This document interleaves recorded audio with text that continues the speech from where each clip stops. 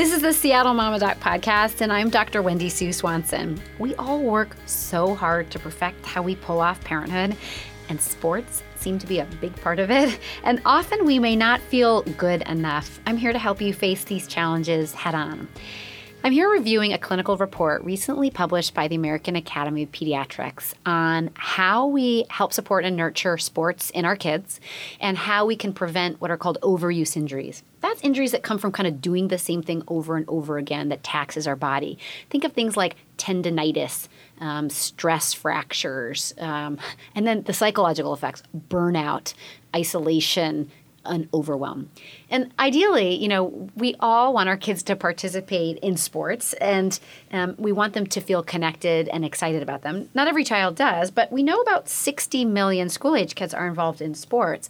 It's still predominantly boys, so even after Title IX and all the work we've done over the last decades to get girls and boys equally involved, about 66% of child athletes are boys, and about 34% are girls. But the statistic in here that I want to talk about today is this next one, which is about 27% of those school-age athletes are only doing one sport.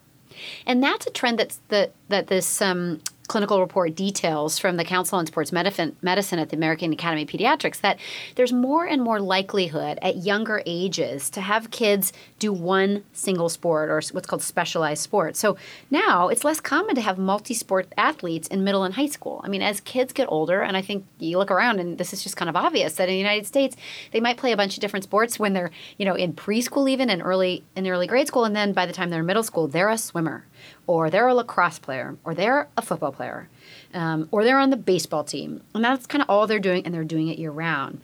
And so what we're trying to determine is, what does that do for sporting? What does that do for lifelong athletics? What does that do for a child's benefit from all these sporting activities?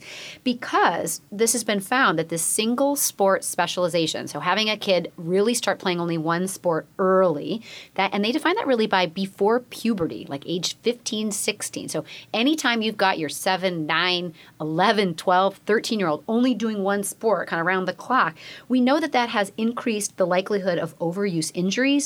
It's increasing overtraining, which is detrimental to an athlete's health. And it's increasing burnout. And that's the one that's a really big deal, too. If your kid pitters out because they're on this select soccer team and they're going all over and all you do is do soccer, and you start doing that when they're, kicking those balls around at age 3, by the time they're 14, they may not want to play soccer anymore. It may not be a part of their high school or collegiate career. And to keep it in perspective, I think some parents do this because they've got these hopes for scholarship or involvement at national levels. But we know as many as 70% of these kid athletes are, discontinuing playing in organized sports by the time they're 13. So if you've got this 7-year-old only doing one thing around the clock, 7 out of 10 of them are going to discontinue doing it by the time they're finishing middle school. And really, only 3 to 11% of high school athletes go on to play sports in college. So it is not only not the majority, but it's a small minority of kids who will stick with these sports and use them at the collegiate level and certainly even get kind of a scholarship. I mean, it's only 1% of high school athletes who actually receive any scholarships. And then this is staggering, 0.3 to 0.5% of high school athletes actually reach the professional levels of sports. So, let's face it, most of us do not have an Olympiad in our midst, let alone most of us do not have an athlete who's going to get a scholarship, let alone most of us don't have an athlete who's ever going to be a professional. So the primary benefit and guidance, I think, for parents, we have to kind of zoom back out and be like, what are sports for? And there's some really nice guidelines that talk about, that were developed way back in the 1990s, where you kind of thought about how do you help nurture a long-term athlete? Because that's really part of the big goal. You make sure early in their life they're having fun. Then you help them train to train, like you teach them that. Then you train them to compete. Then you train them to win, right? And then they retire or they retrain. And we see that with all sorts of professional athletes. But, I think some of this drive to have our kids do things over and over and over again and become a profound expert comes from kind of like the Tiger Woods story, or some of the data that the media has misrepresented on this kind of 10,000 hours philosophy. The idea that the only way you become an expert is that you do something for 10,000 hours repeatedly and you get so good at it. It's muscle memory and cognitive memory and profound, unique, both fitness, agility, and expertise. And this research really points out that, in fact, some of the best world-class athletes haven't done 10,000 hours. And many athletes who have spent 10,000 hours at one particular activity or endeavor aren't actually very good at it. So throw the 10,000 hour thing out. There's not data that actually conforms over to children and their experience in sports. I mean, the benefits of sports that are run by evidence and data, and like our own life experience, right, is they get this physical activity, which we want. I love to have kids plugged into these team sports because there's regimen to it and they can get daily activity. But the other data-driven benefits of sports for kids are that they socialize. They're part of a group they wouldn't otherwise be. They learn how to kind of, have teamwork and leadership skills. We know without question that being involved in sports and team sports does increase self-esteem in kids. And the bottom line is we want this ultimately to be fun. And sometimes I think we get lost because we develop kind of all these different goals. The U.S. Olympic Committee created with national governing bodies really some principles to say, okay, what's the development model that you really want for a kid to be successful? And this is actually thinking about Olympiads, right? If you really want an Olympiad, and if you think you've got one, this is what you want to do. So you want, at first, kids to discover, learn, and play. So when they're between the age of birth and 12, you want sports to all be about discovery, learning, and playing. Not playing a sport, but like playing, using their bodies, connecting with people, being goofy, and being joyful.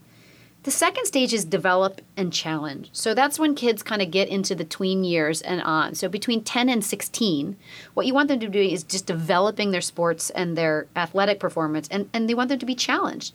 Late puberty, late adolescence is when you want to think about specialization. So that's what they call train and compete. So between age 13 and 19, where remember, because of the way we're doing things right now, in part, only like 7 out of 10 kids have already dropped out by age 13. So in an ideal world, if they were having so much fun and just playing along when they were kids, they may have gotten to this point where they would be training and competing. And then excel for high performance and succeed is really for kids over 15, so that they really get to mentor and thrive for a lifetime some of these like skills and some of the sporting going forward. So a couple of just general rules as you think about this. So, if your kid is already totally specialized, it's not too late. It doesn't matter how old they are. Think about doing another sport and designing it for your kids so that it's really about playfulness and socialization and fun. The primary focus until about 15 or 16 for a child's benefit to avoid injury, to avoid overtraining, and to avoid burnout and be a long-term successful athlete is not specialization. In fact, it might be multi-sports. So multiple sports, at least until puberty, decreases all these stresses and all these risks. Specializing in sports later, I can't say this clearly enough, and I'm going to take it from the academy. Specializing in sports later, that means late adolescence, leads to a higher chance of them accomplishing their athletic goals. So if your kid wants to play MLB baseball, if he continues to play soccer or football or on the swim team or lacrosse when he's young, he's more likely to reach his goals in that single sport later on in life. Early diversification of these sports actually creates a greater lifetime chance of being an athlete. And that's kind of amazing. It also increases the likelihood of them being an elite athlete. And we know it. We have these stories. Like, remember, wasn't it like Michael Jordan who went back and tried baseball after he retired? I mean, like, athletes are athletes, right? And they can move from sport to sport. And having those multiple skills from different may really serve your young athlete. If your kid has decided that he only wants or she only wants to do one sport, then be realistic. The discussion may really involve like distinguishing their goals from the goals of you, the parent, or the goals of the coach. I remember when my boys were starting soccer and actually like a neighborhood gathering, a parent to now adult kids or maybe kind of like college age kids said, just remember as your kids start sports, you can only be one person. There's a coach, there's an athlete, and there's, the player. Or there's a coach, there's an athlete, there's a coach, there's the player, and then there's the parent. Like, you should only be the parent. And it's not about performance or how well they do. It's about how much fun they have. Like, you just want to be on the sideline saying, like, I love seeing you do this. I don't care if you got a goal or not. I care that you had fun when you were doing this. That's actually how your kid's going to likely be driven to be really successful.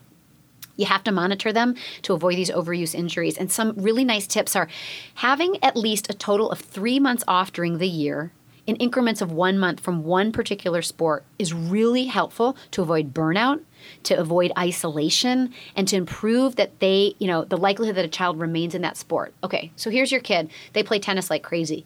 They love tennis. You think, gosh, they may play tennis for a lifetime. Great. They should be taking 3 1-month chunks off during the year where they're not playing tennis, where they're just doing something else. That will actually really improve the likelihood that they succeed in their goals. The other thing, so 1 to 2 days off every week from a particular sport decreases the likelihood of injuries. So it's not 7 days a week. It's not even probably 6 days a week. 5 days a week of any kind of activity, even as kids get older, is important. And then just making sure that really you're thinking about sports as just a part of their life, as not such a dominant part, and that we're really kind of checking in with our kids. So here's the bottom line. Single sport specialization before the age of 15 or 16 isn't going to serve your kids psychologically, and likely won't serve them as an elite athlete or even a high school or college participating athlete. You will likely lead to more injuries if they're only in one sport, and you'll likely learn to burn out and kind of dropping out of sports in general. Give your kids a break. If they're a great soccer player, they should be taking a month off 3 separate times a year, and make sure every single week we're thinking about 1 to 2 days off every week from sports so that they're not pounding those bodies for those overuse injuries. I think this is kind of a load off. I feel so much better about saying okay, we're going to do a couple different sports throughout the year. We're only going to do this for fun. And if one of my little boys at home turns out to be a really great, keen athlete and loves one sport, I got to govern that and monitor that so he doesn't go kind of crazy too early, so that he ends up not being the one who drops out and still is participating in athletics in high school and college. Because I want him to have all those socialization benefits, all that self-esteem benefit, and all that benefit that comes from the fun and leadership skills they get.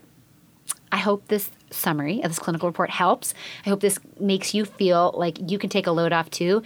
And when you can't afford it, or when you need a break and your kids need to take off some time, use this data to your benefit. The reality is, as in sports, as in life, parenting is such a high-stakes job, but the good news is you've got this. Thanks for listening. The Seattle Mama Doc podcast episodes air every single week. I'm always interested in hearing what you have to say, what was helpful, and what you want to learn more about. Reach out to me on Twitter at Seattle Mama Doc, on my Facebook, Seattle Mama Doc, or at seattlemamadoc.com. Tell me what you want to learn, tell me if you want to join me, and point me to experts you'd love to learn more from.